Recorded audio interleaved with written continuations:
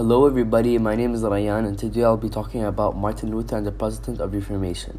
The Protestant of Reformation was the 16th century religious, political, intellectual, and cultural upheaval that splintered Catholic Europe, sitting in a place that structures and beliefs that would define the continent in the modern era.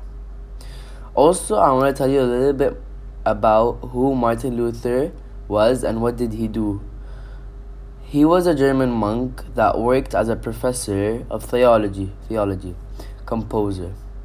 Martin Luther became a spokesman, being the most influential figure in Western history.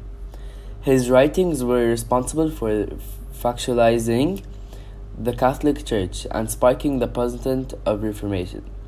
Although Martin Luther was critical of the Catholic Church, he distanced himself from the radical successors who took up his mantle.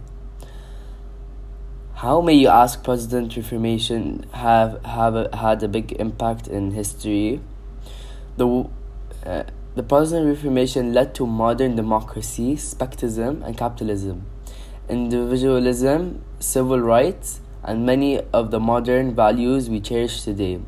The Protestant of Reformation impacted nearly every academic discipline, notably the social sciences like economics, philosophy, and history. That's all for today. Thank you for listening. See you all tomorrow.